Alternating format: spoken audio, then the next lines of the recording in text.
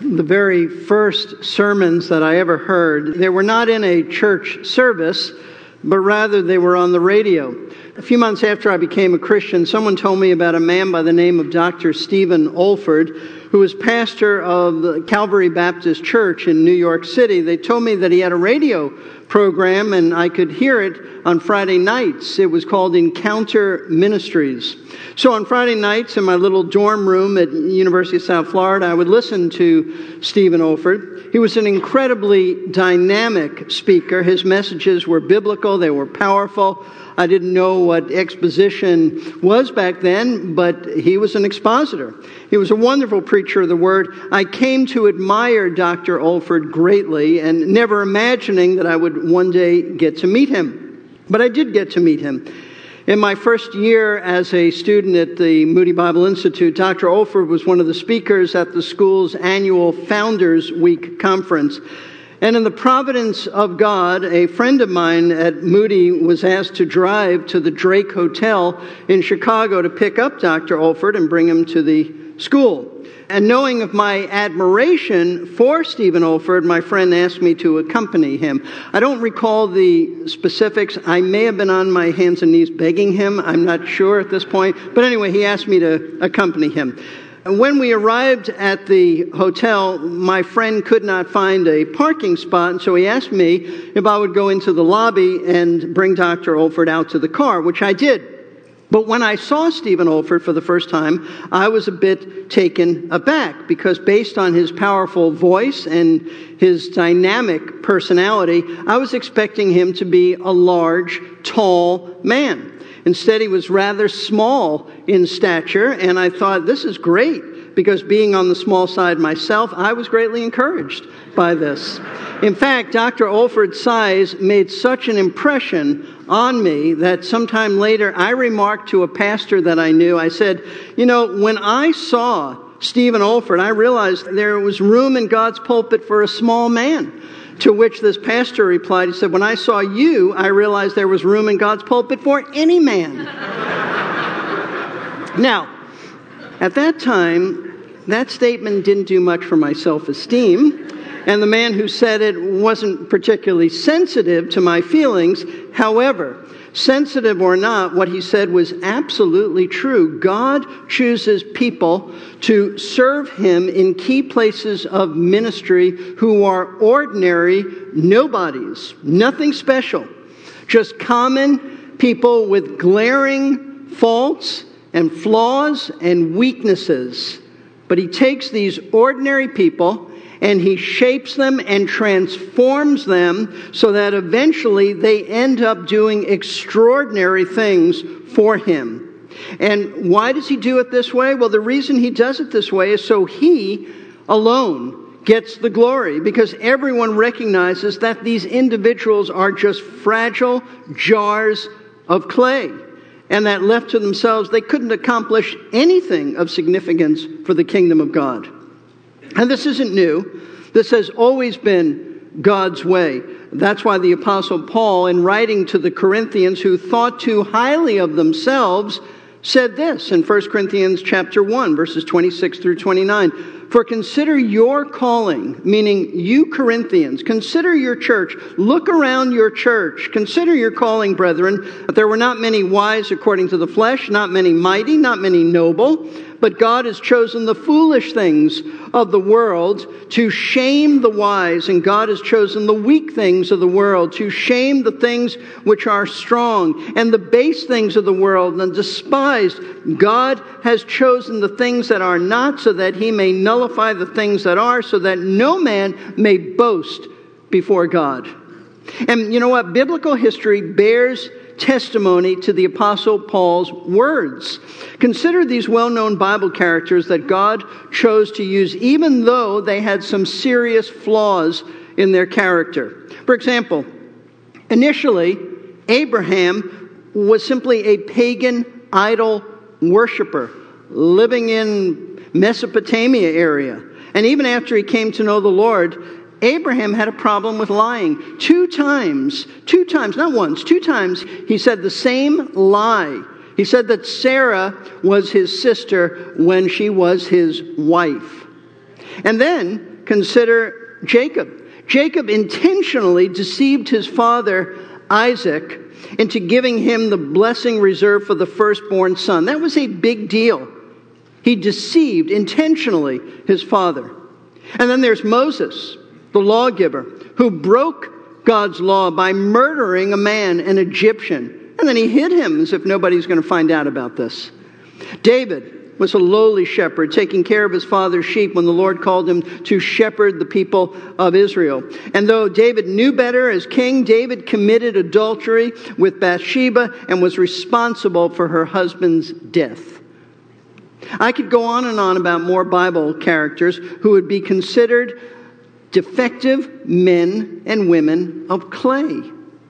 But the strongest evidence, folks, that God uses the nobodies of this world to further his kingdom is that when it came time to choose the 12 apostles, Jesus chose the most unlikely men to be his special authorized representatives.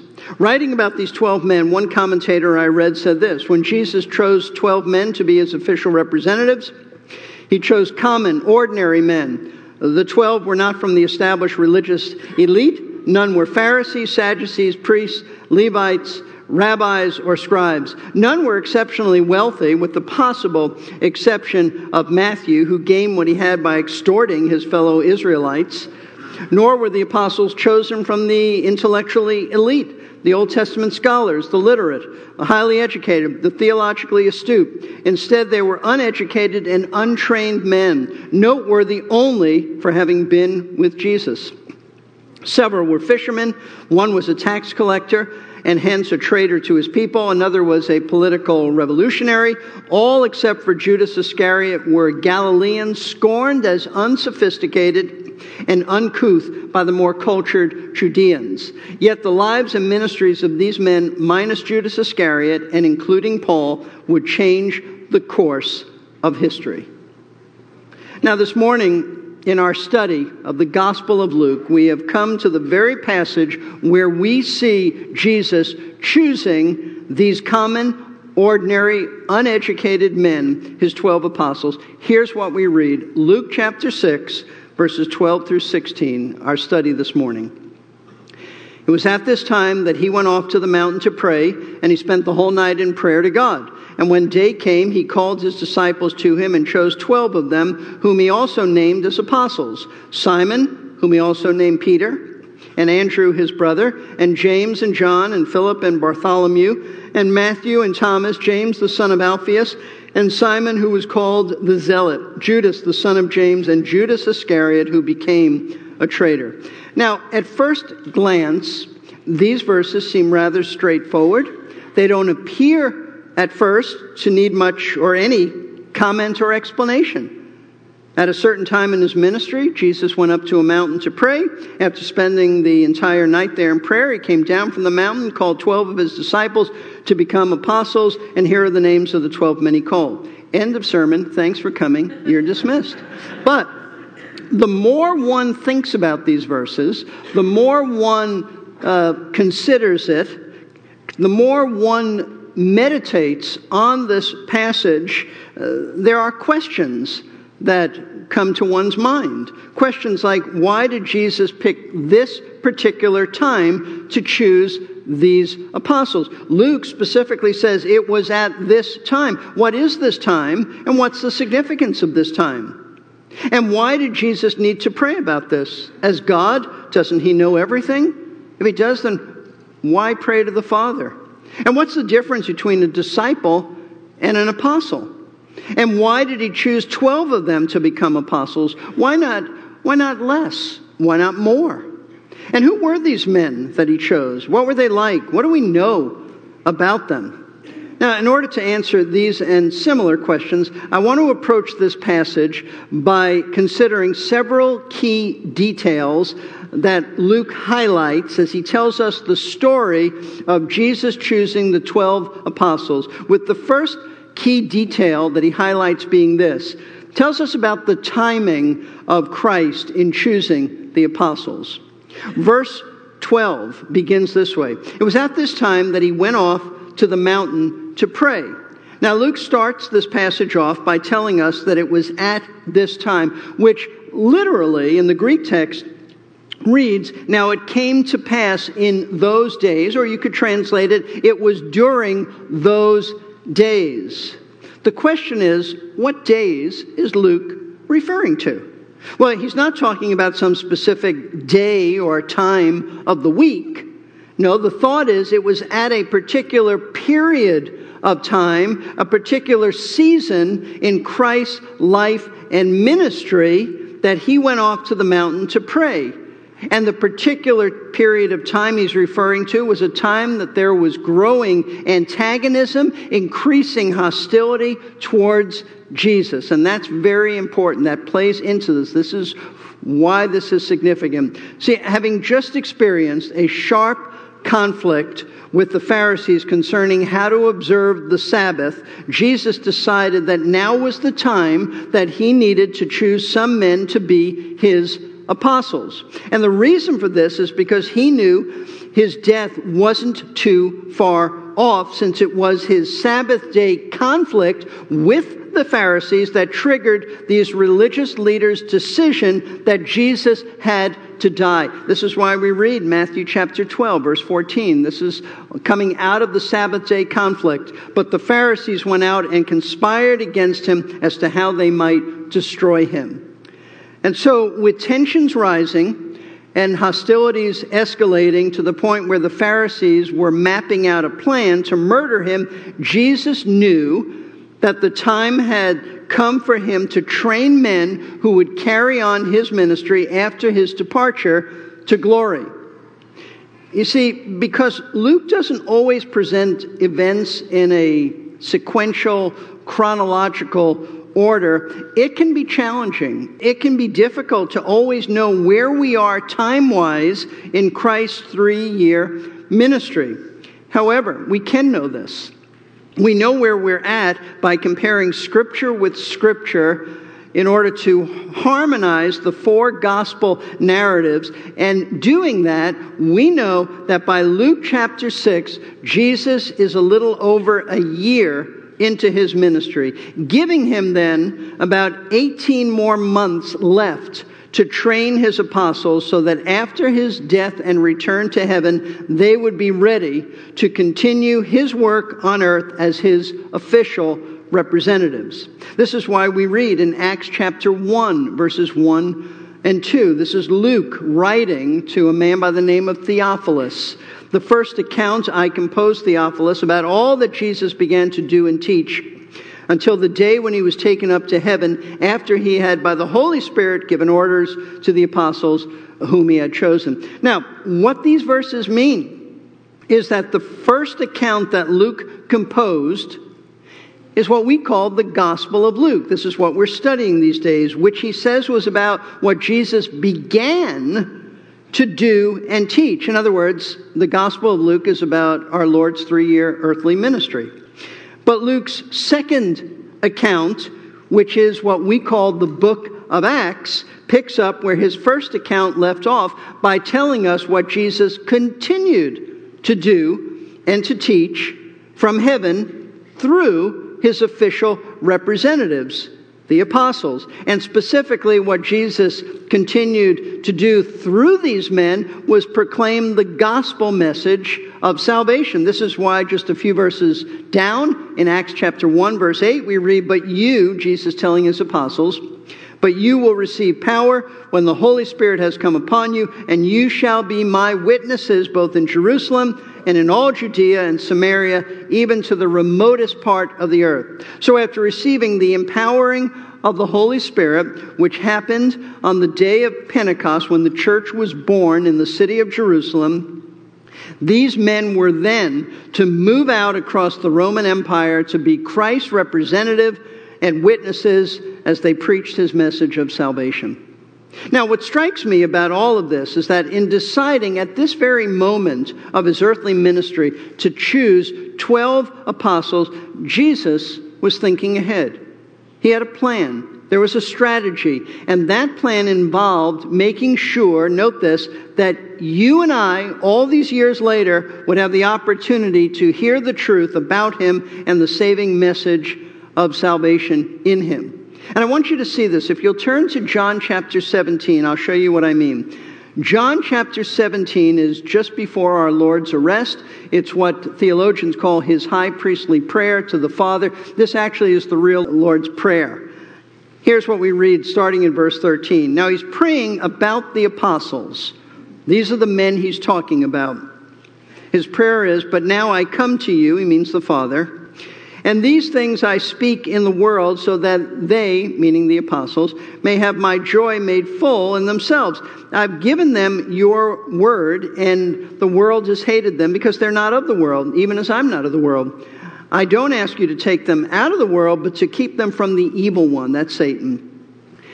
"They are not of the world, even as I'm not of the world. Sanctify them in the truth. Your word is truth. As you have sent me into the world, I also have sent them into the world. For their sakes I sanctify myself, that they themselves also may be sanctified in truth." Now, as I said, this is our Lord's prayer to the Father, praying for the apostles just before he's arrested, then he'll be crucified, raised from the dead, return in a few weeks to glory. But what I want you to notice is verse 20, the very next verse.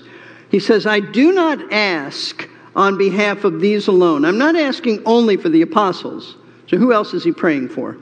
"But for those also who believe in me through their word." He's now praying for those who will believe in him through the words of the apostles. In other words, he's praying for people like us, who 2,000 years later have come to believe on Jesus Christ through the inspired words of the apostles written down in the New Testament. You see, if Jesus doesn't plan ahead, if our Lord doesn't have a strategy to choose 12 men to be his apostles, there would be no message for us to read. No message. There'd be no New Testament. And with no message to read, we wouldn't be able to know about the salvation in Christ.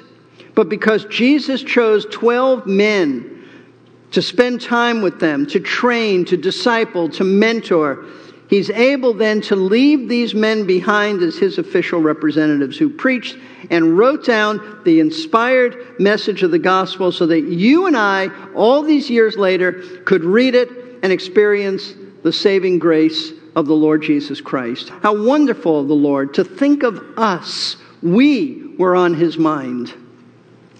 So the fact that Jesus chose these men at this particular time in his ministry, it's very significant because this will give him the sufficient time to train these men as his authorized ambassadors so that we might know the truth and other generations as well. So the timing of Christ in choosing the apostles, that's the first key detail that Luke highlights about Jesus choosing these men. As he continues, he tells us a second key detail that highlights the choosing of these men. And that is that Jesus prayed before choosing the apostles. He prayed. The rest of verse 12, we'll read it in its entirety. It was at this time that he went off to the mountain to pray, and he spent the whole night in prayer to God. Now, Luke reveals that Jesus, being fully aware that with the rise in hostility towards him, that it was the right time to choose men who would carry on his work after he was gone, he went off then to pray on a mountain where he spent the entire night there in prayer to God the Father. Now, we don't know what specific mountain Jesus went up to. Luke doesn't tell us, but it is very likely that his disciples knew, that they knew which mountain, because notice the way this verse reads. He went off to the mountain to pray. There's a definite article there indicating that this was a particular mountain, well known to his followers, no doubt somewhere in the vicinity of the Sea of Galilee where there are numerous hills and numerous mountains. But it really isn't important for us to know where Jesus prayed, otherwise the New Testament would tell us. What is important to know is why he prayed. And the reason he prayed is because he was asking the Father to reveal to him which men he should choose to be his apostles. Now, that has puzzled many over the years, because the thinking is, if Jesus is God, and he is, then he is omniscient, meaning he is all-knowing. So if that's the case, then why did he need to ask the Father to reveal anything to him? Doesn't he know everything? Well, I remind you that when we first started studying the Gospel of Luke, we went over this, talking about the mystery of the incarnation of Christ being fully God, becoming a man. And so the answer to this question is that in becoming a man, Jesus voluntarily set aside the independent use of some of his attributes, like his omniscience, so that as a man, he depended totally on the Father. Therefore, he actually didn't know at this time which of his disciples the Father wanted him to choose as his apostles. And this may very well explain why Jesus spent the entire night in prayer, because with so many people in Israel following him, it's very possible that for the 10 hours or so that Jesus spent on the mountain praying to the Father, that he spent that time presenting each of them, as one Bible teacher put it, individually to the Father, so the nod would be given to those who were to become the 12. Now that would obviously be time-consuming. It would take hours for him to bring every name of all the followers of his to the Father. That's very possible. And that would be time-consuming. It's also possible that early in the evening the Father revealed which men would be the 12 apostles, and then Jesus may have spent the remainder of the night praying for them, for their need for wisdom, strength, courage, perseverance, understanding, things of that nature. Now, whether or not this is exactly how things unfolded on the mountain, we don't know. But what we do know is that in coming to such a critical decision as to who he would select to be his 12 apostles, Jesus, we know, depended upon the Father by seeking him in earnest prayer. As I look at that and I think, what an example Jesus is to us. An example of his prayer life, I realize how far short I fall in failing to live up to his example. And I think all of us would say the same thing about ourselves. As one reads about Jesus in the New Testament, you can't help but notice that prayer was an essential part of his life. You see, Jesus not only taught his followers how to pray, he showed them how to pray. And he did it by praying. He prayed during all kinds of circumstances, all kinds of events in his life. For example, in the New Testament, we see him praying at his baptism, praying early in the morning following a busy day of ministry. He prayed after large crowds had gathered to hear him, be healed by him. He prayed after miraculously feeding the 5,000. He prayed at his transfiguration. He prayed at the raising of Lazarus from the dead. He interceded in prayer for Peter. He prayed in the Garden of Gethsemane just prior to his arrest. He even prayed, folks, while dying on the cross.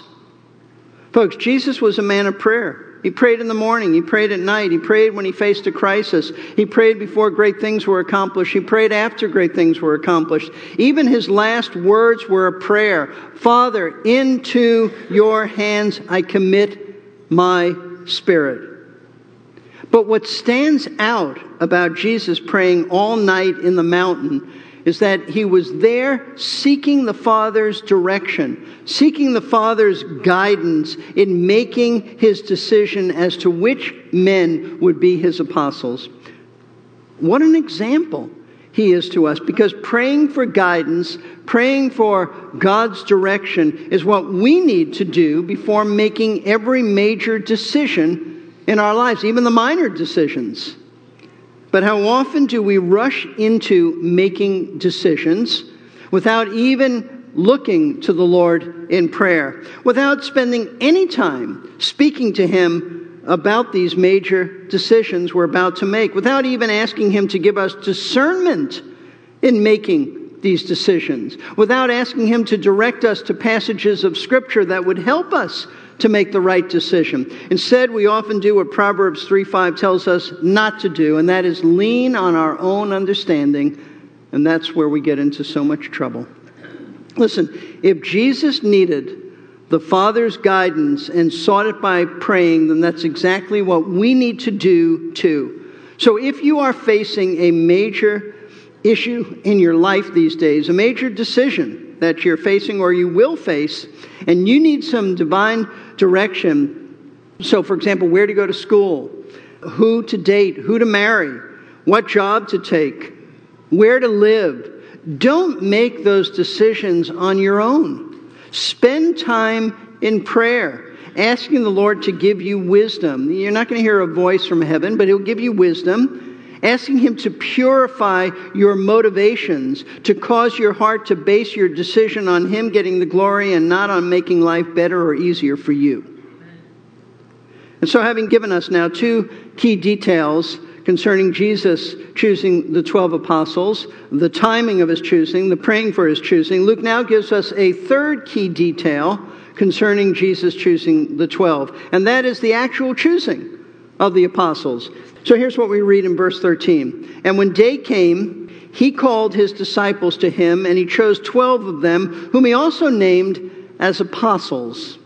So having spent the entire night in prayer, Luke tells us that when daylight came, Jesus descended the mountain, called His disciples to Himself, and from these disciples He selected 12 of them, and only 12, to be His apostles. So let me explain what this means, starting with clarifying the difference between a disciple and an apostle.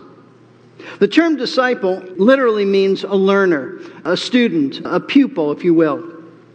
But in the culture of that day, a disciple meant more than merely being a pupil of a teacher in the sense of listening to the teacher lecture and then you go home and you do some assigned homework. That's not what a disciple was in that day.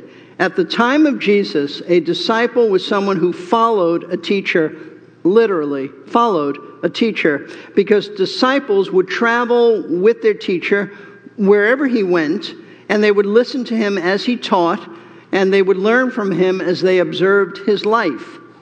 Now, it's important to understand that by the time, this time in Christ's ministry, he had scores of disciples. He was popular in Israel.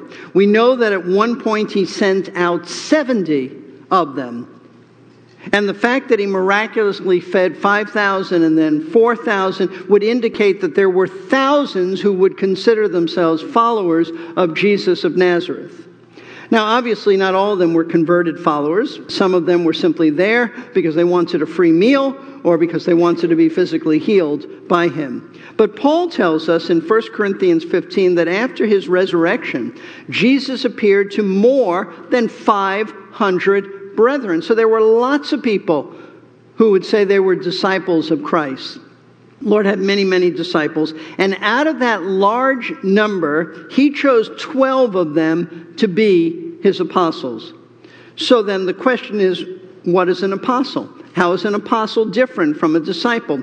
Well, it goes like this. All the apostles were disciples because they were followers of Jesus. However, not all disciples were apostles because by definition, an apostle is an individual who has been sent by someone having been given full authority to represent the person who sent him. Explaining the meaning of an apostle, R.C. Sproul wrote this. He said, the role of a student was considered a somewhat lowly position, one similar to that of a servant, but an apostle was one who was bathed in authority. In the ancient world, an apostolos, that's the Greek word, apostolos, was one who was sent. Or apostolos, I think it should be pronounced, was one who was sent. Someone who filled that role functioned as an emissary or ambassador or a representative of someone in a high position. For example, kings might send out apostles to represent them, and they carried with them the authority of the one who sent them. So when Jesus separated 12 men and gave them apostolic authority, he was assigning to them his own authority so that what they said and what they taught carried with it the full weight of Jesus' authority. He's absolutely right. That's what an apostle means. One who is sent, but like an ambassador who has the full authority of the one who sent him. Now, it's essential, then, that you and I understand the significance of these 12 apostles, because if we don't, then we'll have a hard time accepting the full Bible's authority, because everything the apostles wrote in the New Testament carries with it the full authority of Jesus Christ, so that his words in the 4 gospel narratives are just as authoritative as their words in the book of Acts and the New Testament letters, because they both declared the very words of God, even though they're mere humans and he is deity. The Bible makes it abundantly clear that the apostles received divine revelation so that what they wrote was revealed, inspired Scripture. Here's, for example, what Paul said in Ephesians 3, verse 5. He says, which in other generations was not made known to the sons of men, as it has now been revealed to his holy apostles and prophets in the Spirit. So he's writing about how the church is made up not simply of Jewish believers, but Gentile believers as well. And Paul says that this truth was revealed, wasn't revealed prior to this to people, but it was revealed now to his holy apostles. This is why Paul declared this great statement in Ephesians 2, verse 20, that the church has been, Paul said, built on the foundation of the apostles and prophets, Christ Jesus himself being the cornerstone. In other words, the writings of the apostles and New Testament prophets. Who are New Testament prophets? Well, they're men who had some type of association with the apostles, but they weren't apostles. Luke would be considered a prophet. The writings of the apostles and New Testament prophets, like Luke, they form the foundation, the very foundation of our faith, with Jesus being the cornerstone that sets the foundation. Now, you may wonder why Jesus chose 12, the number 12, to be apostles, and not more and not less. And the proof, folks, that this number was deliberate and not randomly chosen, but deliberately, purposefully chosen, is that when Judas Iscariot betrayed Jesus, the early church in Acts chapter 1 replaced Judas with a man by the name of Matthias, because they understood there had to be 12 apostles. And why did there have to be 12 apostles? Because Jesus was appointing these men to be the Jewish people's true leaders over the 12 tribes of Israel, since the nation's present leaders were corrupt. They were apostate, men like the Pharisees, the Sadducees. The Lord, in a sense, was just sweeping them aside. They were not legitimate leaders. These 12 now become legitimate leaders. This is why later our Lord would say that in the coming millennial kingdom, his 1,000-year reign on earth, after he returns, the 12 apostles will rule and they will reign with him over the 12 tribes of Israel. Jesus said that in Luke chapter 22, verses 28, 30. You are those who have stood by me in my trials, and just as my Father has granted me a kingdom, I grant you that you may eat and drink at my table in my kingdom, and you'll sit on thrones judging the 12 tribes of Israel. That's why there's 12 of them. Now, something important to keep in mind with these 12 men being selected is the doctrine of God's sovereign choice.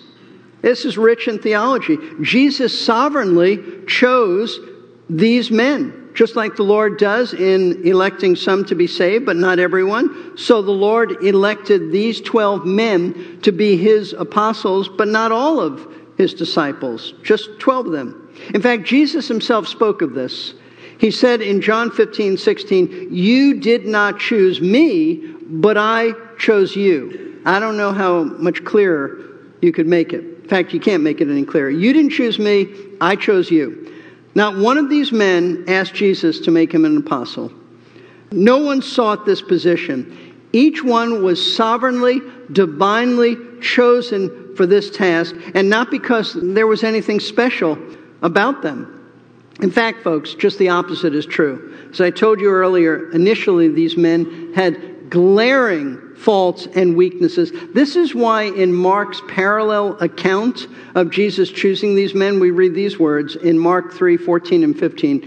And he appointed 12 so that they would be with him and that he could send them out to preach and to have authority to cast out demons. See, these men, they first had to spend time with Jesus for these 18 months to be trained, to be mentored, to be discipled. And they had to have that before they could be sent out to minister in his name. And even after that, as the Lord departed for glory, these men would be indwelt by the Spirit of God, empowered by the Holy Spirit, so their entire character was transformed. But prior to spending time with Jesus and then being empowered by the Holy Spirit, these men, as I told you earlier, they were ordinary nobodies. In fact, they had some incredible weaknesses. In his book, 12 Ordinary Men, John MacArthur points out some of the major flaws in the apostles. Here are some of his observations that he makes in this book. He says they were proud. I'm not quoting now. I'm just giving you some of the observations. He points out they were proud, self-serving. They were self-absorbed men, greatly lacking in humility. This is why they were constantly arguing amongst themselves as to who's greatest in the kingdom. At times they were mentally and spiritually dull. They were slow to understand, slow to grasp what Jesus was telling them. Folks, as we say today, these guys were not the sharpest knives in the drawer. I'm just telling you, this is why we read Jesus saying to them, not once, but several times, do you not yet understand? Do you not yet understand this parable? Do you not yet understand what I'm talking about? They were a bit slow-witted. In addition, these men were weak in faith. Several times Jesus referred to them as, "O you men of little faith." Not that they didn't have any faith. Their faith was small. It was little. Also keep in mind, every one of these men, out of fear for their lives, they fled and they deserted Jesus when he was arrested, with Peter denying 3 times that he even knew Jesus. Now, the reason I want you to be aware of the many character flaws of these 12 apostles is simply to encourage you. Because so often we look at our lives and we see so many shortcomings that we can easily become very discouraged and feel like complete failures, believing that God couldn't possibly use us and that will never change. That is not true at all. That's what Satan wants you to believe. But he's a liar. He's a deceiver. And the proof that the Lord uses those who have incredible shortcomings and glaring weaknesses is that he chose these 12 guys to be his apostles. One Bible teacher I read, writing about how God takes nobodies like the apostles and uses them for his glory, he said this: the 12 were like the rest of us. They were selected from the unworthy and the unqualified. They were, like Elijah, men with a nature like ours. They didn't rise to the highest usefulness because they were somehow different from us. Their transformation into vessels of honor was solely the work of the potter. And folks, that's exactly what ought to encourage you, because whatever you are discouraged about when you look at yourself, perhaps it's past sins, perhaps it's present struggles with particular sins, lacking high intelligence, weak faith, a lack of biblical understanding and knowledge, shyness, insecurity, a lack of confidence, meekness, whatever the issues are in your life, understand that Jesus, the divine potter, is in the process of transforming you and shaping you to be the person he wants you to be, just as he did with the apostles. This is exactly what the Apostle Paul is talking about in Romans chapter 8, when he says in verse 28 and 29, "And we know that God causes all things to work together for good to those who love God, to those who are called according to his purpose." And then he explains what good he's talking about. "For those whom he foreknew, he also predestined to become conformed to the image of his Son." Which means right now, the Lord is using everything in your life, the good, the bad, the neutral, all things to conform you to Christ's precious, beautiful, wonderful character. In fact, some of the signs we now have around the church, we are remodeling, please excuse our appearance. That could be said of us. We're in the process of being remodeled. We're under construction. So please excuse our sinful tendencies. We'll have these until glory, but the Lord is working on us.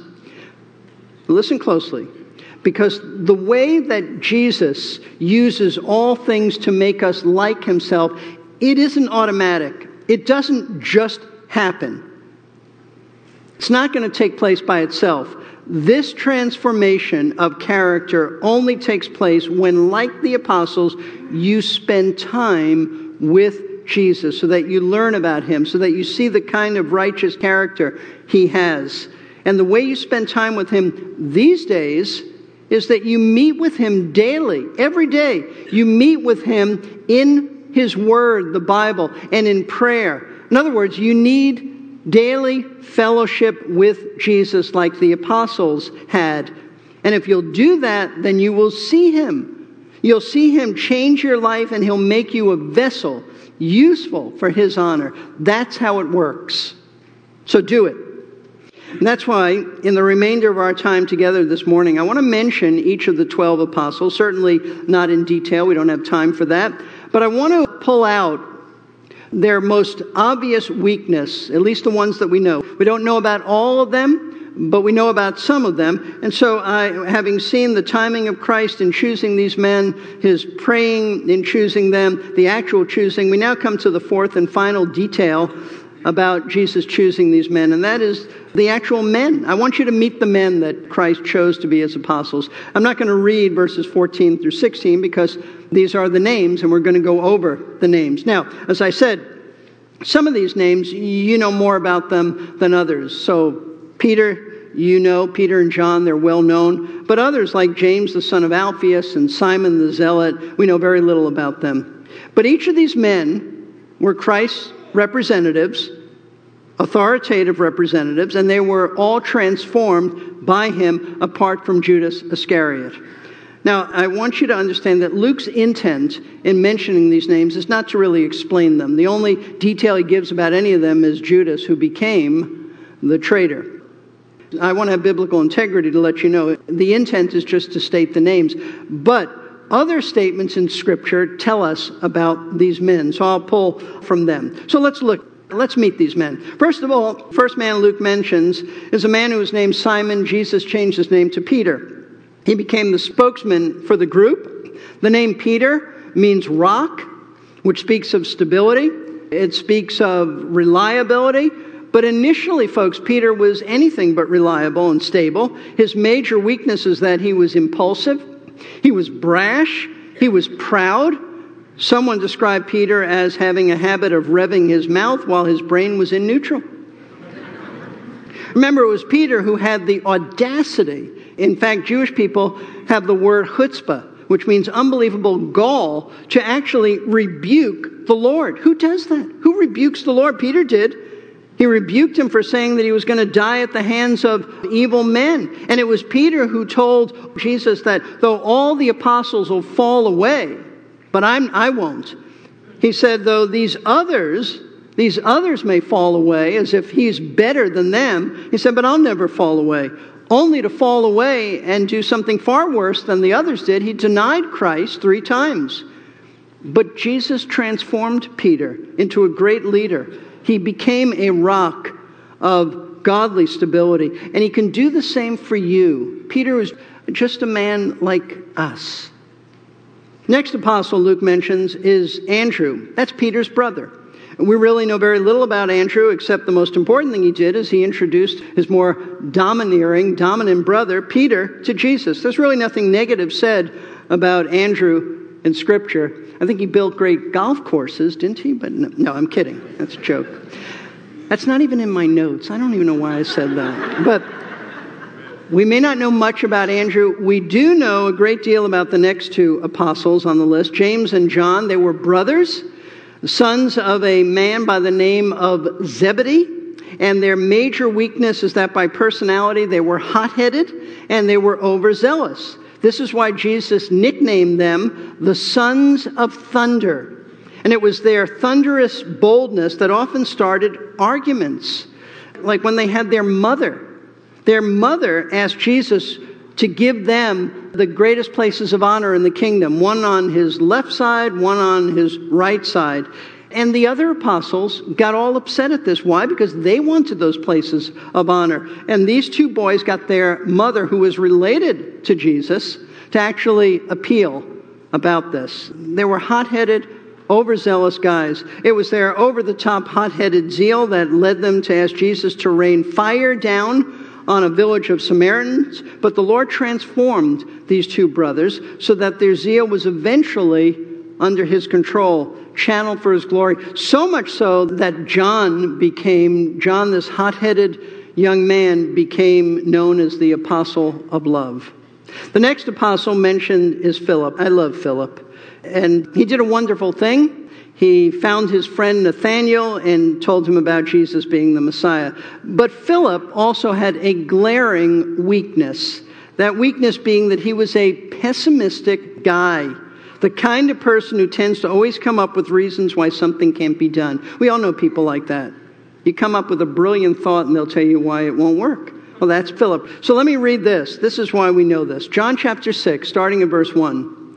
After these things, Jesus went away to the other side of the Sea of Galilee, or Tiberias. A large crowd followed him because they saw the signs which he was performing on those who were sick. Then Jesus went up on the mountain, and there he sat down with his disciples. Now the Passover, the feast of the Jews, was near. Therefore Jesus, lifting up his eyes, seeing that a large crowd was coming to him, said to Philip, "Where are we to buy bread so that these may eat?" This he was saying to test him, for he himself knew what he was intending to do. Philip answered him, 200 denarii worth of bread is not sufficient for them, for everyone to receive a little. Now, we read here that Jesus knew exactly what he was going to do. We read that he only asked Philip this question in order to test Philip. Not so that Jesus would learn the truth about Philip. He already knew the truth about Philip, but rather so that Philip would know the truth about himself. That he, and this is the truth, that he was a negative person, never thinking beyond what he could see physically, quick to explain why a plan wouldn't work. This is why I imagine here Philip took out his little Israeli calculator, punched in all the numbers, and told Jesus, "Can't be done. Lord, can't be done. We don't have enough money to buy bread to feed all these people. The numbers just don't work. I've tried it over and over again. They just don't work." Instead, you know what Philip should have said? He should have said something like, "Lord, why do you ask me about this? You're the Lord. I've seen you do miracle after miracle. You can do whatever you want. You are the God of the impossible. I don't know how you'll feed all of them, but I have no doubt that you will. Lord, do whatever you see fit to feed all these people." But Philip didn't say anything like that because he was a negative, inflexible, by the numbers, weak in faith, pessimistic kind of a guy. MacArthur in his book actually calls Philip a bean counter. But like all the other apostles, Jesus transformed Philip, so he did grow in his faith. The next apostle mentioned is Bartholomew, but better known to us by his other name, Nathanael. And the glaring weakness in this man's life is that he had prejudice. He had contempt towards those who resided in the town of Nazareth, because it was Nathanael who said, when told, "We have found the Messiah, he's Jesus of Nazareth," he said, "Can anything good come out of Nazareth?" Now, he said this because the people of Nazareth were mostly uneducated and unsophisticated, and Nathanael looked down upon them with contempt. He thought he was better than them. But Jesus also said something else about Nathanael. He said he was an Israelite in whom there's no guile, meaning he was an honest guy. He spoke his mind. He was a man of integrity. And as a result of his lack of guile, Nathanael eventually learned to honestly face and overcome his prejudice by believing that Jesus of Nazareth was the Messiah. And he was transformed from a man of prejudice to one who saw the truth about people, even those from lowly Nazareth. Next apostle is Matthew. I don't have to say much about him. We studied about him. Matthew's glaring weakness, he was a crook. He was a tax collector who worked for the Roman government. He robbed from his own people. But Matthew was transformed, so much so that he gave us the wonderful gospel of Matthew. Thomas is mentioned next. He's best known for his weakness, being called Doubting Thomas, because he doubted that Jesus had risen from the dead. But as I look at Thomas, I think that he wasn't so much a doubter. He was more of a pessimist, a man who tended to think of the worst things that were going to happen. He was a worst-case scenario kind of a guy. And worst-case scenario Thomas, who, when he was told by Jesus, all of them were told by Jesus, we have to go back to the Jerusalem area to address the sickness of my friend Lazarus.